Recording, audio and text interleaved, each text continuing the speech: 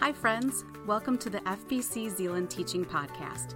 We are a local church in Zeeland, Michigan, and we desire to know Christ and to make Him known. We invite you into the same journey with us now as we open the Scriptures and as we ask God to teach us and reveal Himself to us in His Word. Thanks for stopping by.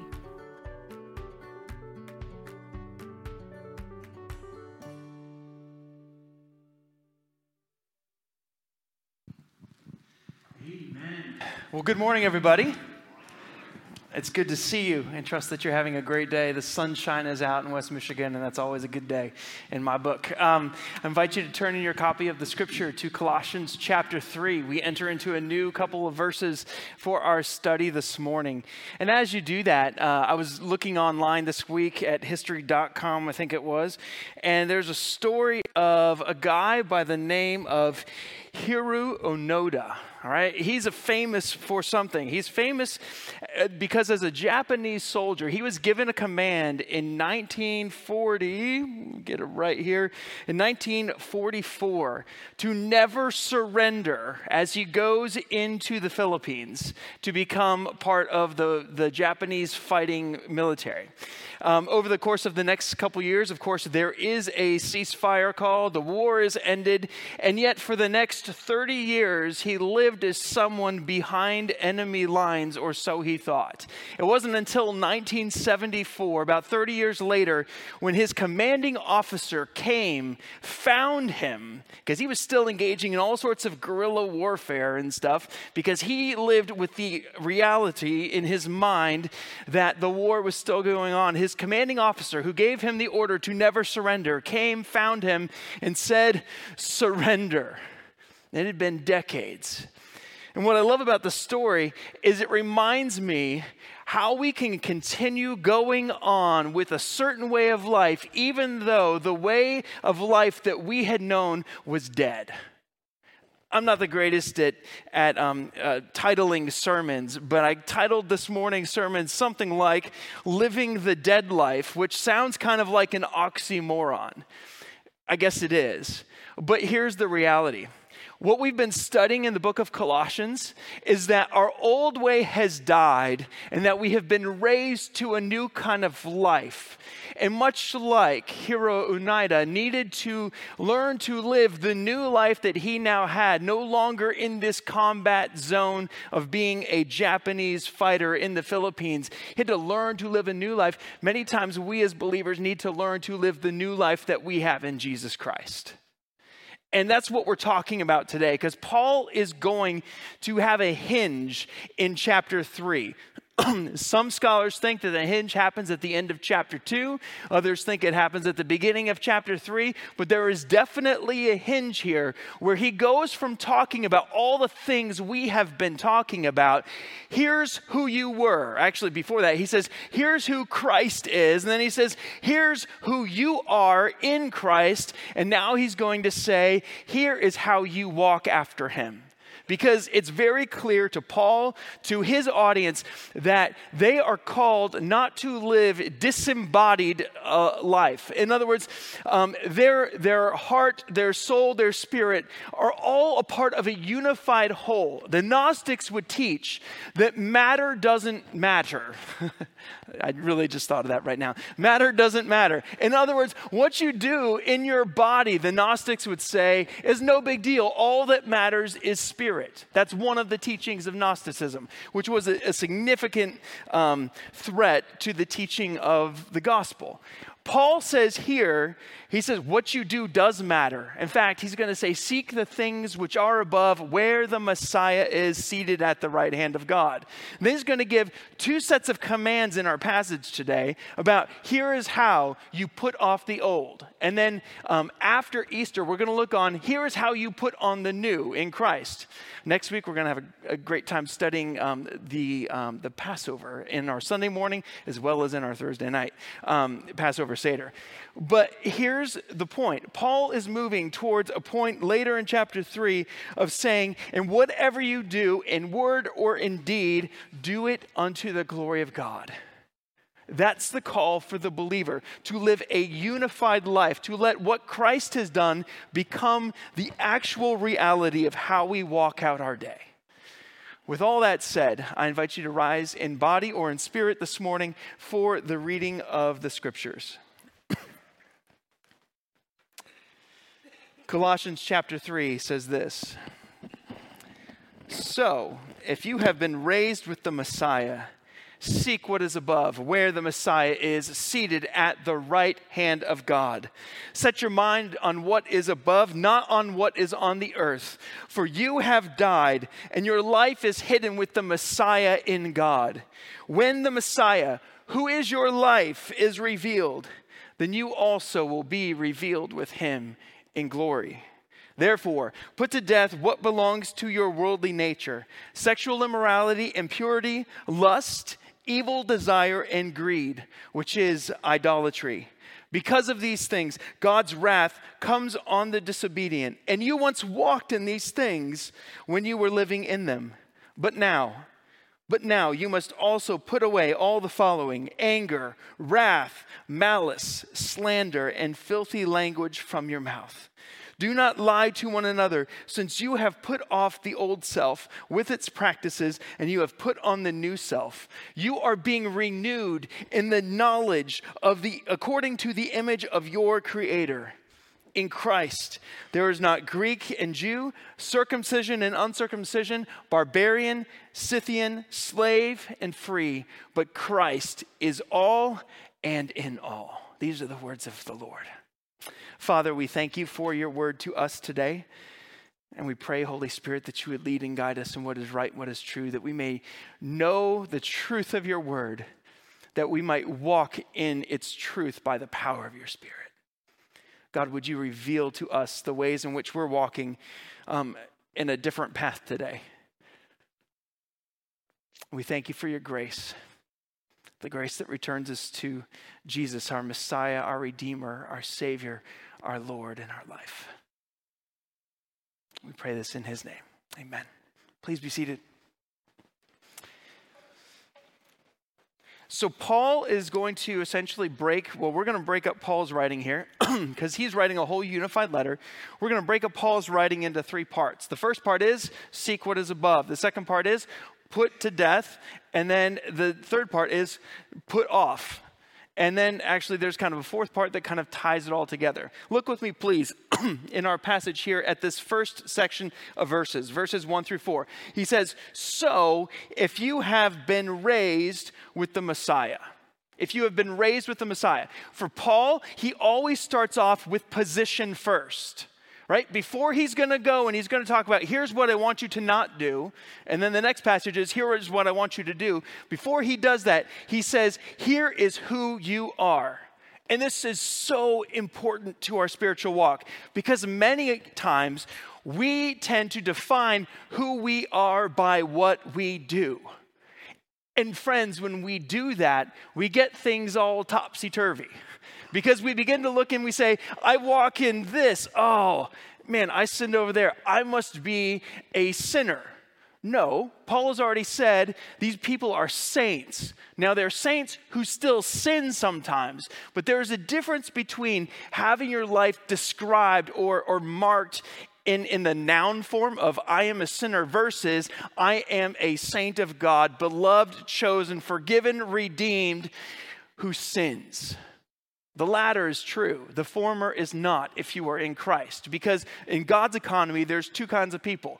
There's people who are in Christ, and there's people who are not in Christ, or people who are in Adam, is one of the way it's described.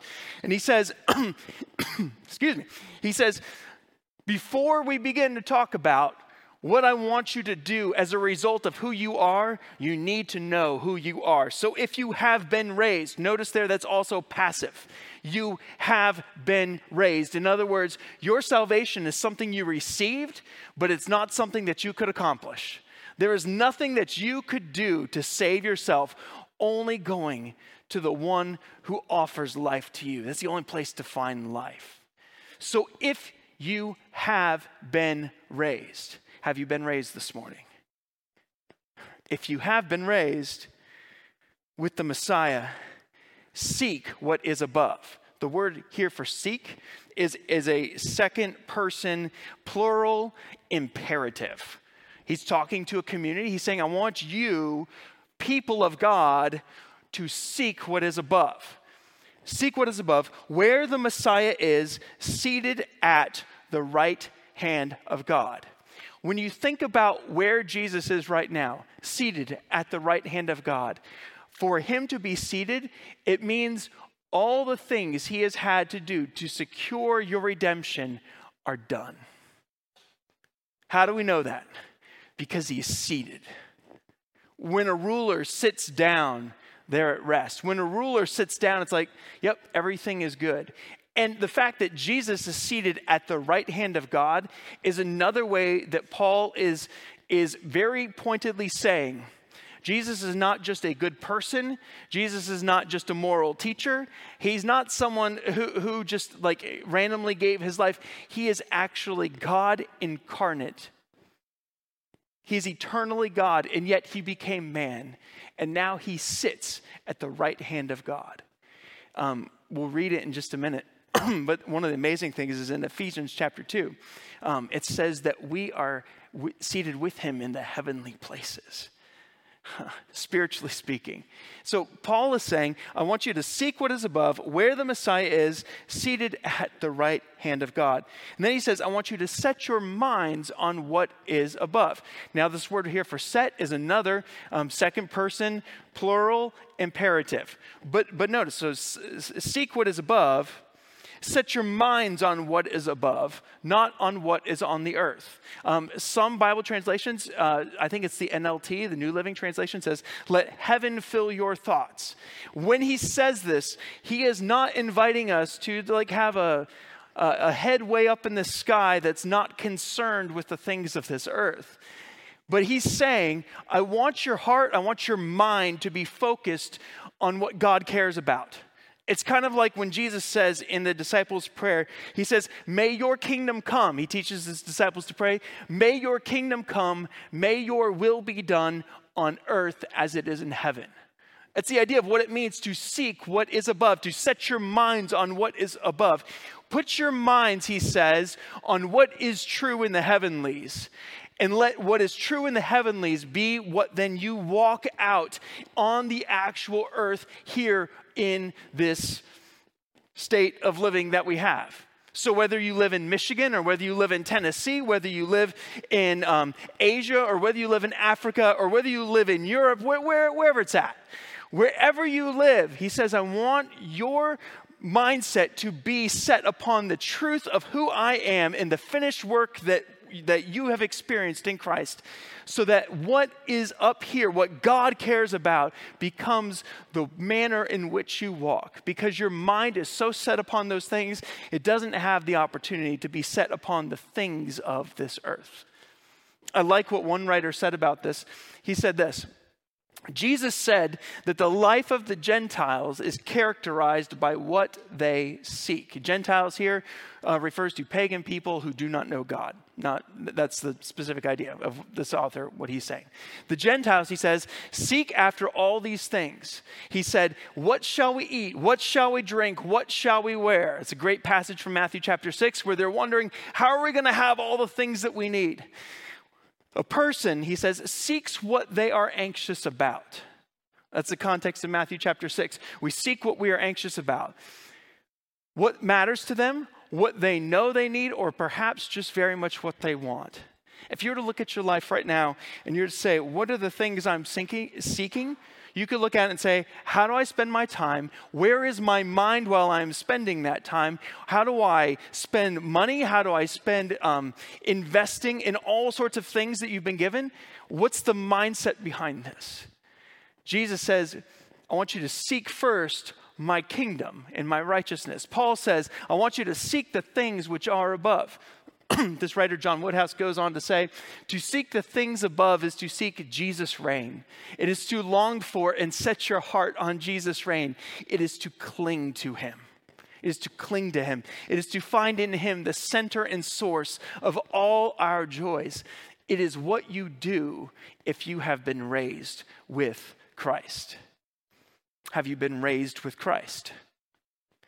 Then the call is to seek the things which are above, where the Messiah is seated at the right hand of God. And not only that, but to set your minds on what is above.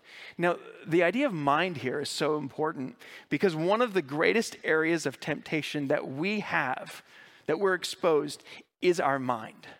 We have a whole history of memories. Some of them are really, really painful. Some of them have been marred by sinful actions that we have done, or maybe sin that has been done to us. And Paul is saying here, I want you to set your minds on what is above.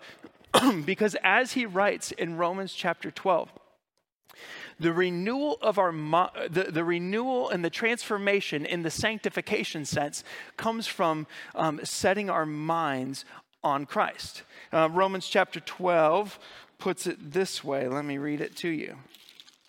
It says, "Therefore, brothers, by the mercies of God, I urge you to present sacrifice, holy and pleasing to God. This is your spiritual worship.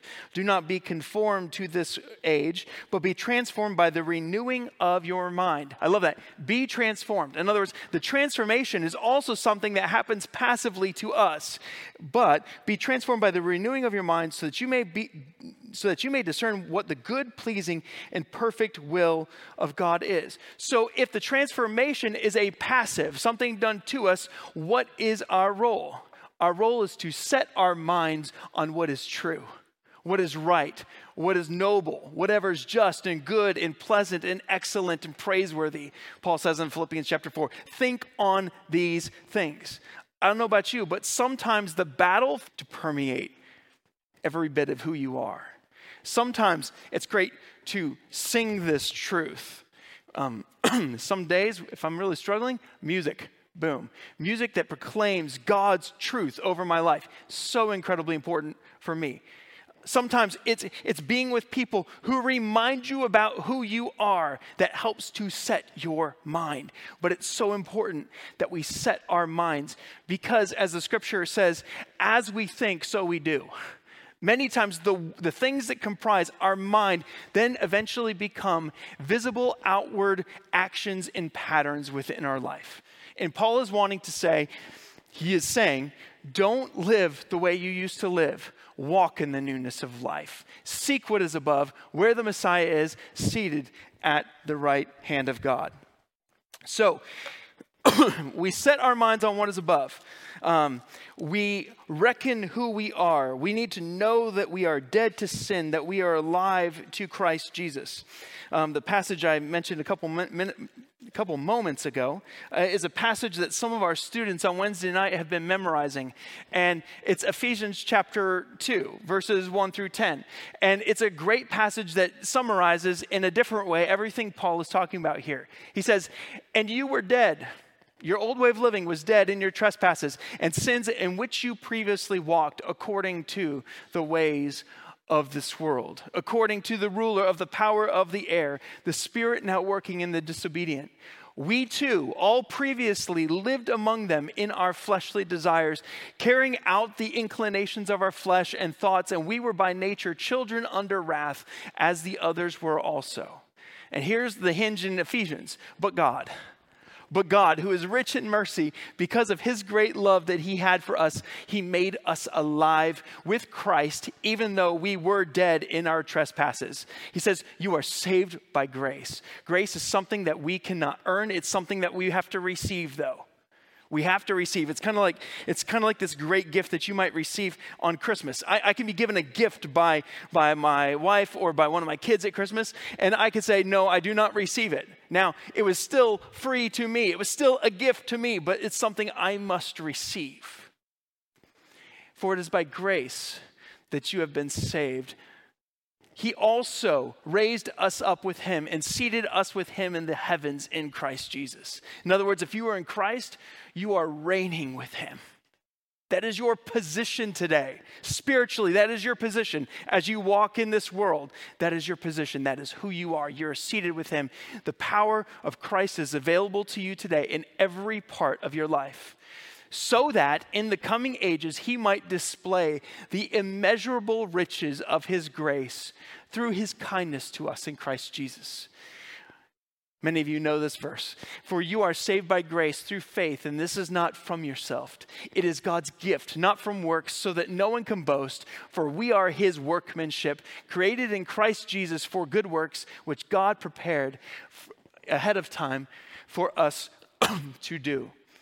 What I want you to hear from this is, here's who you were, here's who you are now, because you have received God's gift of grace through the death and resurrection of his Son. You have identified yourself with him, but don't miss the last verse. For we are God's workmanship, created in Christ Jesus to do good works. In other words, what God has done in you to make you new spiritually, he now wants you to walk out for his glory and for the furthering of his kingdom here on earth. We are not called to a passive Christian walk. Never called to a passive Christian walk. We're called to a dependent walk, but we're called to walk. And the word here, walk, is a metaphor way of how you live. We're called to live in such a way that we seek the things which are above. This is something that can be kind of challenging for us because we've learned so many habits throughout our life. When I was in my undergraduate studies, I was a church music major with a trumpet emphasis. So I was a trumpet player for many, many years and loved playing trumpet. And I got to study, before I went to college, I studied with Dr. Pat Reynolds at the University of Dayton, my junior, senior year of high school. When I went to Cedarville University, I got to study with a man by the name of Charlie Pinard. And Mr. Pinard was a great friend and great mentor to me. Got to travel a couple different places in the world with him and get to play a ton of concerts. And I got to spend an hour every single week in his office. And Mr. Pinard was, he still is actually, not only did he teach, but he was the principal chair trumpet for the Dayton Philharmonic Orchestra, first call for Cincinnati Symphony, first call for Columbus Symphony. He's ridiculously good, just an incredible player. He played with Karen Carpenter and Gladys Knight and the Pips. He played with someone else too, and I can't remember who. Oh, Three Dog Night, you know, that song Joy to the World. Yeah, he played with all them. Incredible player. I spent an hour in his office every week unlearning all the bad habits I had developed over years of practicing. Now, also growing in that, but here's the way that lessons go. When you're with a master at whatever they're doing, especially in music, because that's what I know. There are so many fundamentals. There's like 5 trumpet fundamentals that he would just kind of drill into our brains every single week. And it always come down to consistent airflow, proper embouchure, proper placement of the tongue, all this kind of stuff. He would tear down whatever you are doing to bring it back to its most basic component, because it was typically a foundational issue that had to be solved for your playing to actually get better. And it's like this in our Christian life, because we've learned a lot of bad habits. I learned a lot of bad habits playing trumpet in my middle school and high school years, and that wasn't any fault of like my conductor or anything like that. That was just I picked up bad habits that Mr. Pinard then had to lovingly correct. He corrected a lot of bad habits, and he was very gracious most of the time. I think I only almost cried once. That was a rough day. But in that journey of becoming more and more like a professional trumpet player, it took time. Positionally, you are in Christ. If you are in Christ, you're a new creation. Everything God has is given to you for your spiritual walk. But now the process of walking it out is something that God increases over time. Kind of like taking a lesson. You have to learn through the Word of God, through the leading of God's Spirit. This is not how I live anymore. This foundational issue, I've got that messed up right here. And the Lord has to renew our minds so that we can then walk in light of the truth of who we are. It really becomes a whole new way to learn to use a different kind of way of living, or to retrain a muscle, if you will. Now, excuse me. Paul is going to say in these next couple of verses, here's who you are. And then he says, therefore, and whenever we see therefore, we figure out why the therefore is therefore, and we know it's therefore. Here's who you were, here's now who you are, and now Paul is going to say, therefore, in light of this, here is how you walk. Here's how you walk with the Spirit. He says, put to death, therefore, what belongs to your worldly nature, sexual immorality, impurity, lust, evil desire, and greed, which is idolatry. Right? It can be really easy to go to this verse without framing the whole beginning of here's who you are. Because many, if not most of us, have struggled with one or more of these things in our walk. And maybe we've walked with God for decades and we still struggle with some of these things. Right? Put to death what belongs to your worldly nature. In other words, this is who you once were. All these terms are used in the Bible. One of the ways that they're used is to describe how the pagans walked. And the people to whom Paul is talking in a Roman context, they knew what these words meant.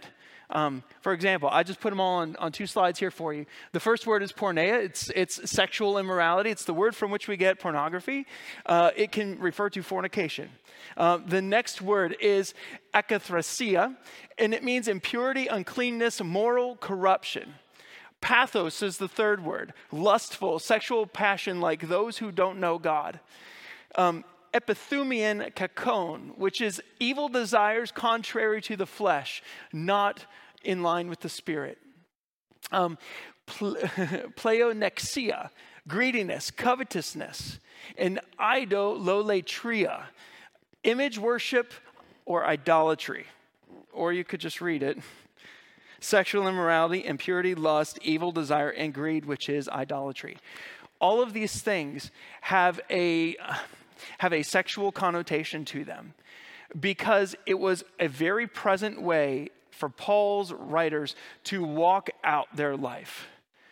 The most kind of shocking one or the most harsh one is porneia. This refers to any sexual action outside of the biblical confines of sexuality in the Scripture, right? So this is kind of the all-encompassing outward-focused term.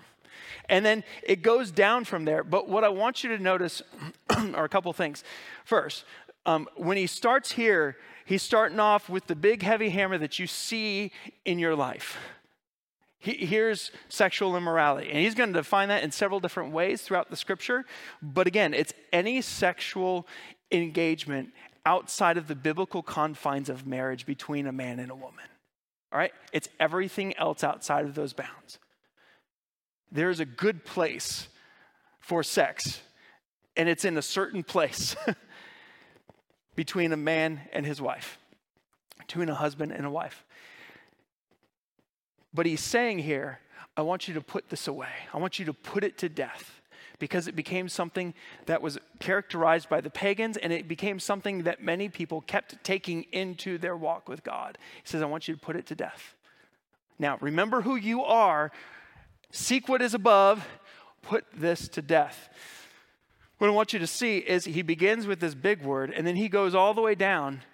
And you say, how do we get from sexual immorality to impurity, to lust, to evil desires, to greed, to idolatry? Because he says greed, which is idolatry. And most scholars think that what's actually happening here is he's cascading from the big visible one all the way down to where it actually begins. To where it actually begins. Where porneia begins is taking God off the throne of your life. It happens with heart and mind decisions. Before it's exhibited through action, there is something that has been exchanged back here where we've said, God, you're not sufficient to meet my needs. I'm going to meet my needs through this.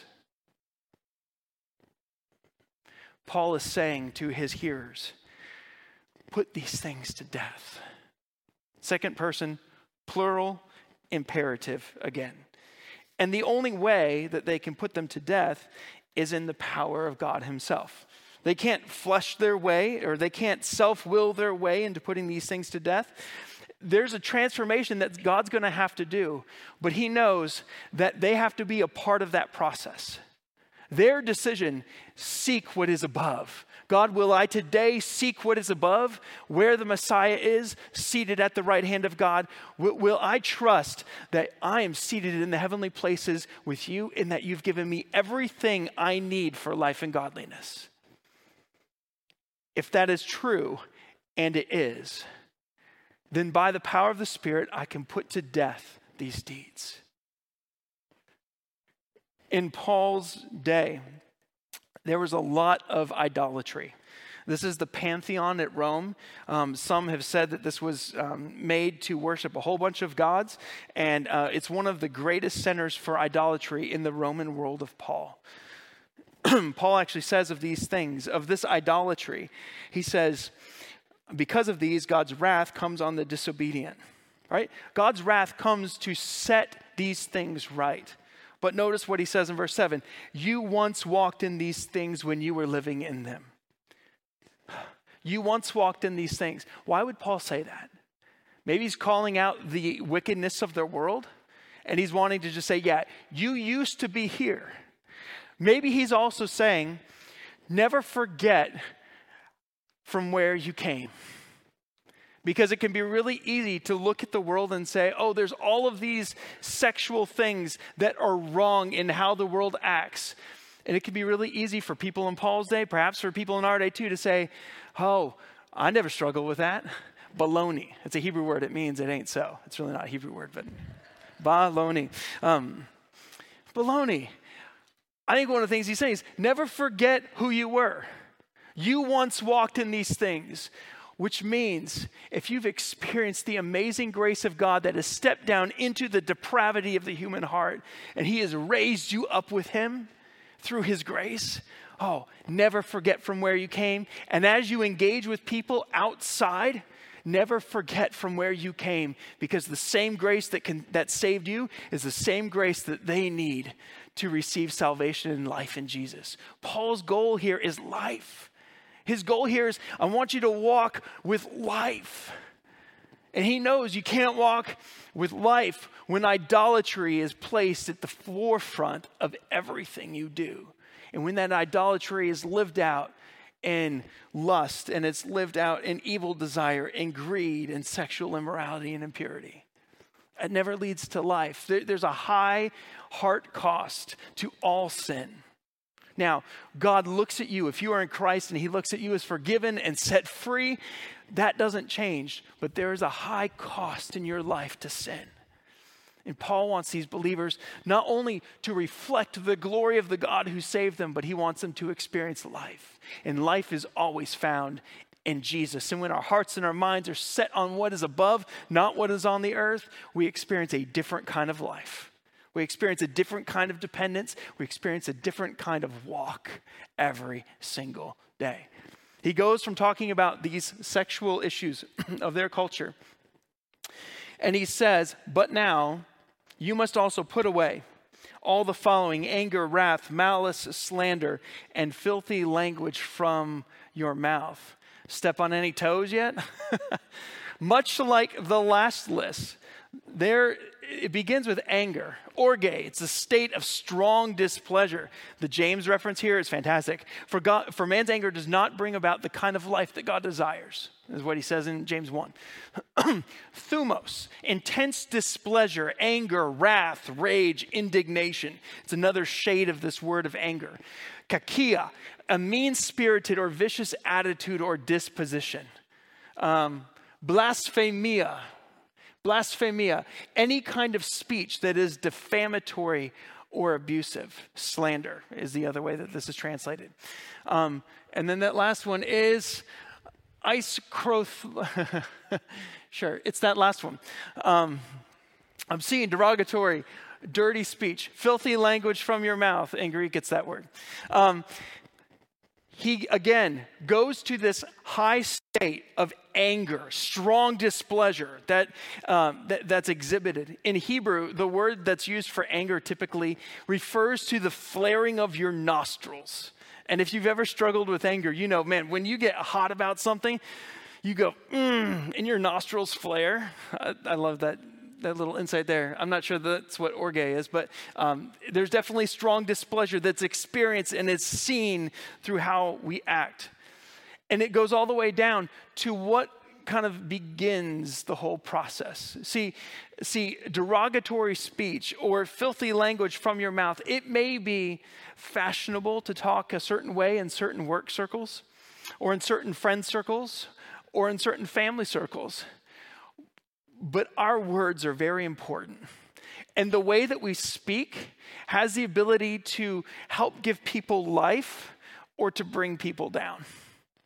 This is true in the church. He's talking to the church, by the way. This is true in our marriages. This is true in our work relationships. The way we speak says something about where our mind is set. It says something about the way we are living, whether we're living from the old way or whether we are then living from the old way, which is really dead, right? He's calling us to live according to the things which are dead. All these things, the power of these things is dead. The practice of these things is not in many of our lives, but the power of these things is dead because we are seated with Christ in the heavenly places and we have everything we need for life and godliness. So you begin with these obscene, derogatory speech, which is just so descriptive of so many areas in our lives and in our culture.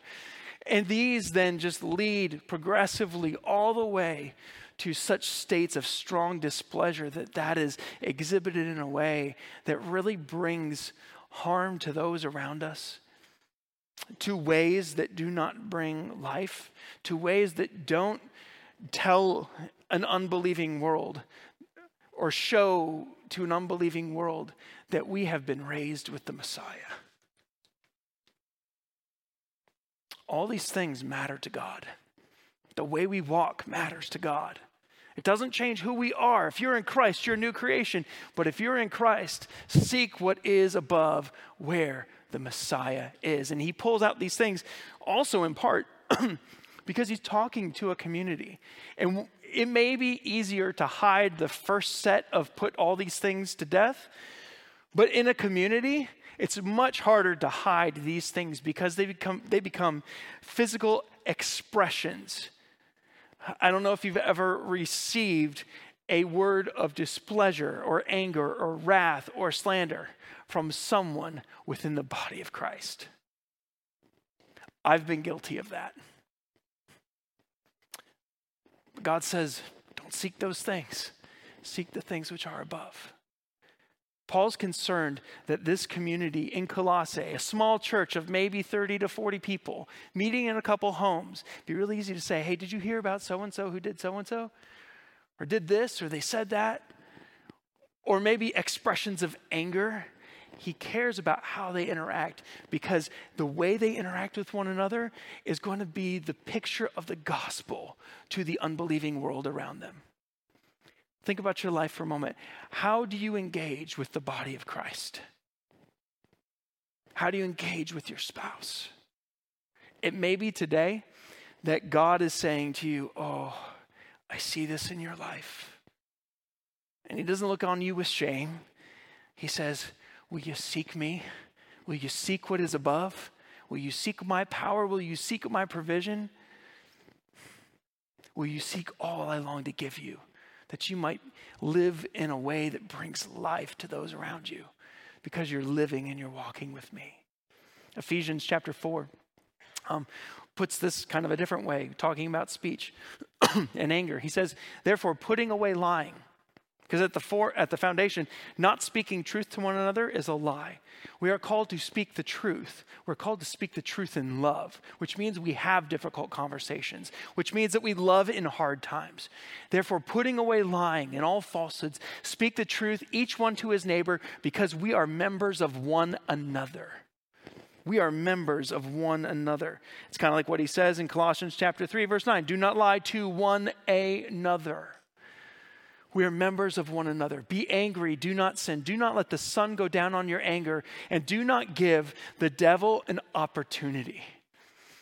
Going down that path of foul language allows the devil an opportunity to get into our hearts and get into our minds a pattern that is not consistent with who God says we are. Let the thief no longer steal. Instead, he is to do honest work with his own hands so that he has something to share with anyone in need. You see just the incredible community that Paul is trying to foster within this church? He says, no foul language should come from your mouth, but only what is good for building up someone in need so that it gives grace to those who hear. Do your words, do my words. This is something for us to prayerfully think about. Holy Spirit, do my words give grace to those who hear? Do people leave my presence and go, oh, I'm so encouraged? Do people leave my presence, even in a hard conversation, going, that was hard, but I know I was loved. And I know that they care for me so much that they're willing to have the hard conversation. Paul comes to this last two verses. And I want to read verse 11, and we'll bump back to verse 10. Verse 11 sometimes is separated from all the other ones. He says, in Christ there is not Greek and Jew, circumcision and uncircumcision, barbarian, Scythian, slave and free, but Christ is all and in all. The listing of a phrase like this happens a couple different ways. In another book, he's going to say there's no difference, or there's neither Jew nor Greek, male nor female, and he's going to go down that route. What Paul is opening up is he's saying, you have divisions among you. Here's what I think he's saying. He's saying, you have divisions among you. Yes, they do. They have barbarians. Barbarians were pretty out there people. I mean, they lived north of the Danube River. They were pretty aggressive in all the things that they did. But actually, before he says that, he says, in Christ there's not Greek or Jew. Greek here refers to a person who is not of a Jewish matrix. In other words, you have in this ancient church, you have it mostly being Jewish, and then you have Gentiles coming into this, and you're going, wait a second, how do we have a potluck when you don't eat pork and we do? What does that look like, right? In Christ, there's neither Jew nor Greek, or Greek. There's not Greek and Jew. Circumcision and uncircumcision. He's kind of highlighting one of the other differences there. There's people, Jewish people who have been circumcised according to the teaching of Moses. There are Greeks who are now followers of Jesus, and they're not circumcised. We see that Paul with Titus, he circumcises his disciple Timothy, who has a Jewish background. He does not circumcise Titus, who has a Gentile background. So you've got this difference here. You've got barbarians, and you've got Scythians. On the upper right is a carving of Scythians. And barbarians would look down on Scythians because Scythians were the next level of like mercenary and out there kind of crazy warrior type stuff. And then he also pulls into this slave and free. We're going to look at slavery and masters and slaves in a few weeks after Easter. Because that definitely factors into Colossians. But Paul's calling out these different groups, and he says, in Christ there is not these things, but Christ is all and in all. Now, the interesting thing is that these people did not cease to be from where they came, right? If you're a male, you're still a male. If you're a female, you're still a female. I think it's Galatians that talks about that one. If you're a Jew, you're still a Jew. If you're a Gentile, you're still a Gentile. If you're a barbarian, you're still a barbarian. If you're a Scythian, you're still a Scythian. If you're circumcised, you can't undo that one, so you're still circumcised. If you're uncircumcised, Paul doesn't say you have to. What matters most? And here's what Paul is getting at. You have all of these things that are issues within the community. But he says, what matters most with all of your differences, whether they be racial, whether they be gender-based, whether they be according to any type of thing, he says, in Christ is what matters most. You, he says, you are all members of one body. In other words, the differences that you bring because God made you this or God made you this, if God made you a woman, live a life as a woman according to the glory of God, right? If God makes you a man, then live life according to the glory of God as a man. If God makes you a Gentile, live to the Lord as a Gentile. If he makes you a Jew, live unto the Lord as a Jew. If he makes you a barbarian or Scythian, live to the glory of God. But what matters most in the community is that in Christ, who you are in Christ comes first. In other words, racism takes a second seat to who people are in Christ.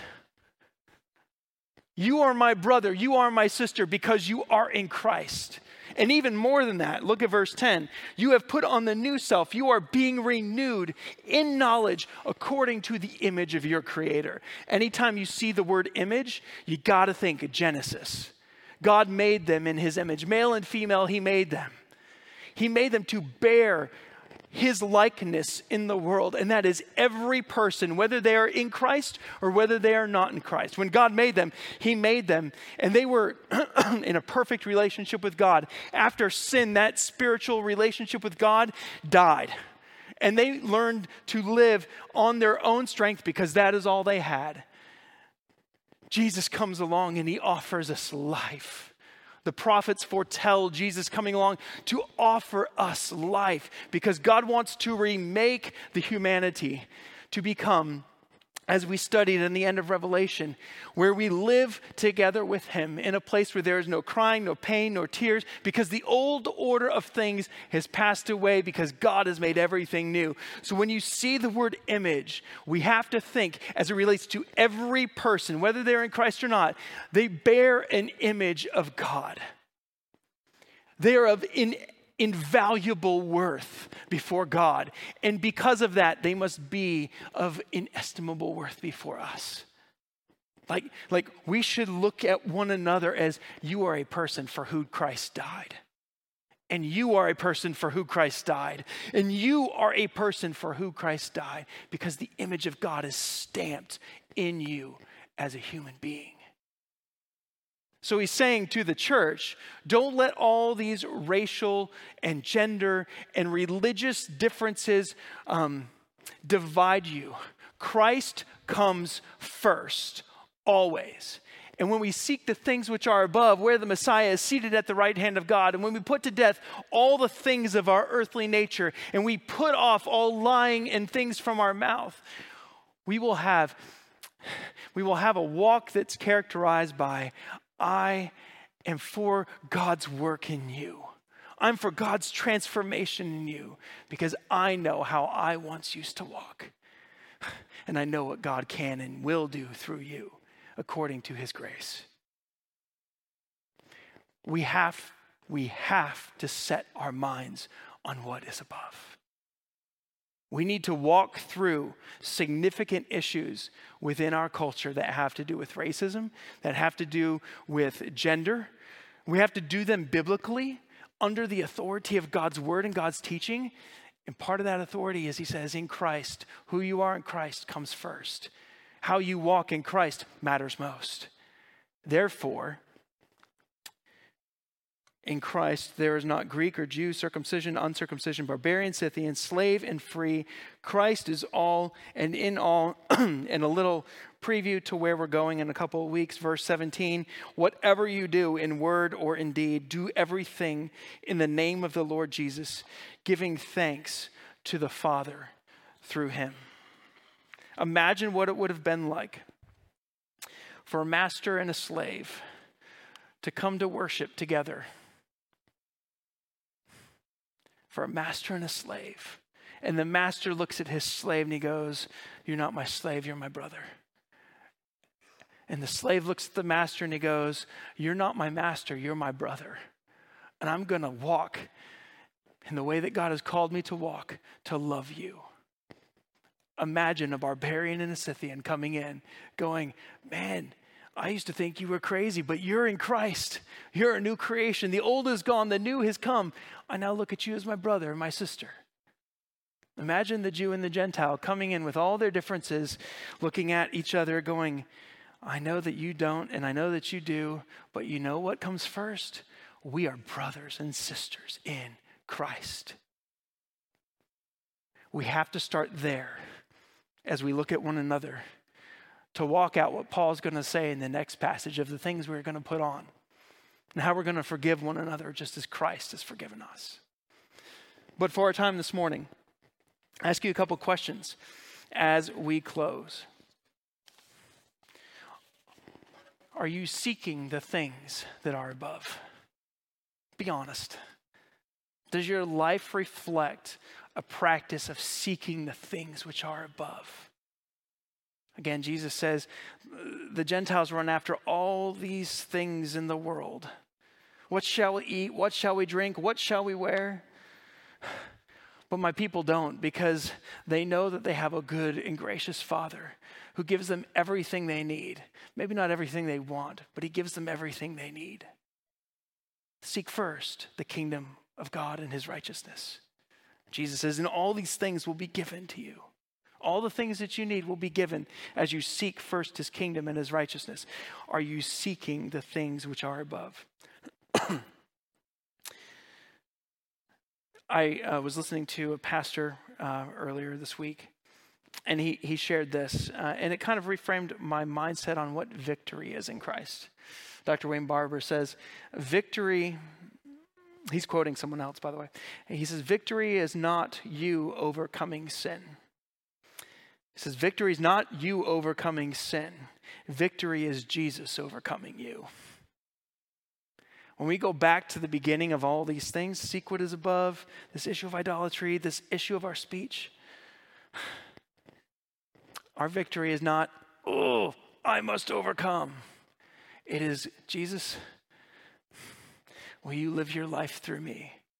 When Christ, who is your life, is revealed, Christ, who is your life, is revealed, you also will be revealed with him.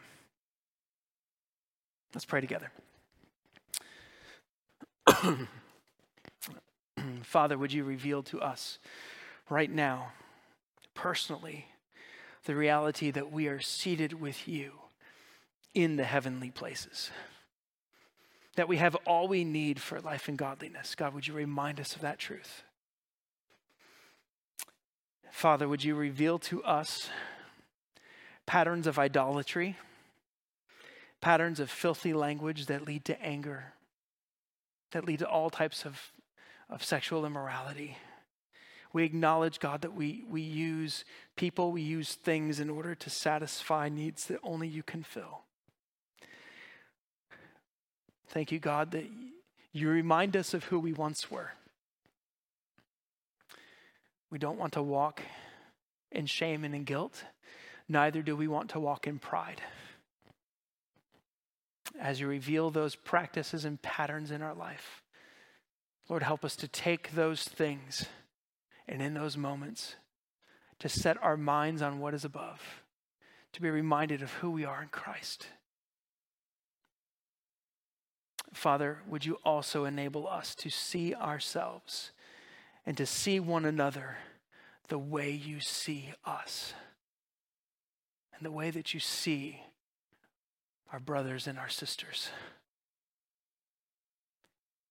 Lord, may you do a work within our lives right here, this community. Would you do a work in our lives that would break down the all too common boundaries of racism and abuse and sexual immorality and slander. God, by your grace, may we walk in the newness of life. We look to you, Jesus, because you are the source of life today. You have said that in you there is life, and life abundantly. Cause us to seek you first today. We pray in Christ's name. Amen. Thanks for listening. We hope that what you heard inspires you to take the next step in your faith. If you have questions about this message or would like more information about our church, we invite you to check us out at fbczealand.org or call us at 616-772-4377.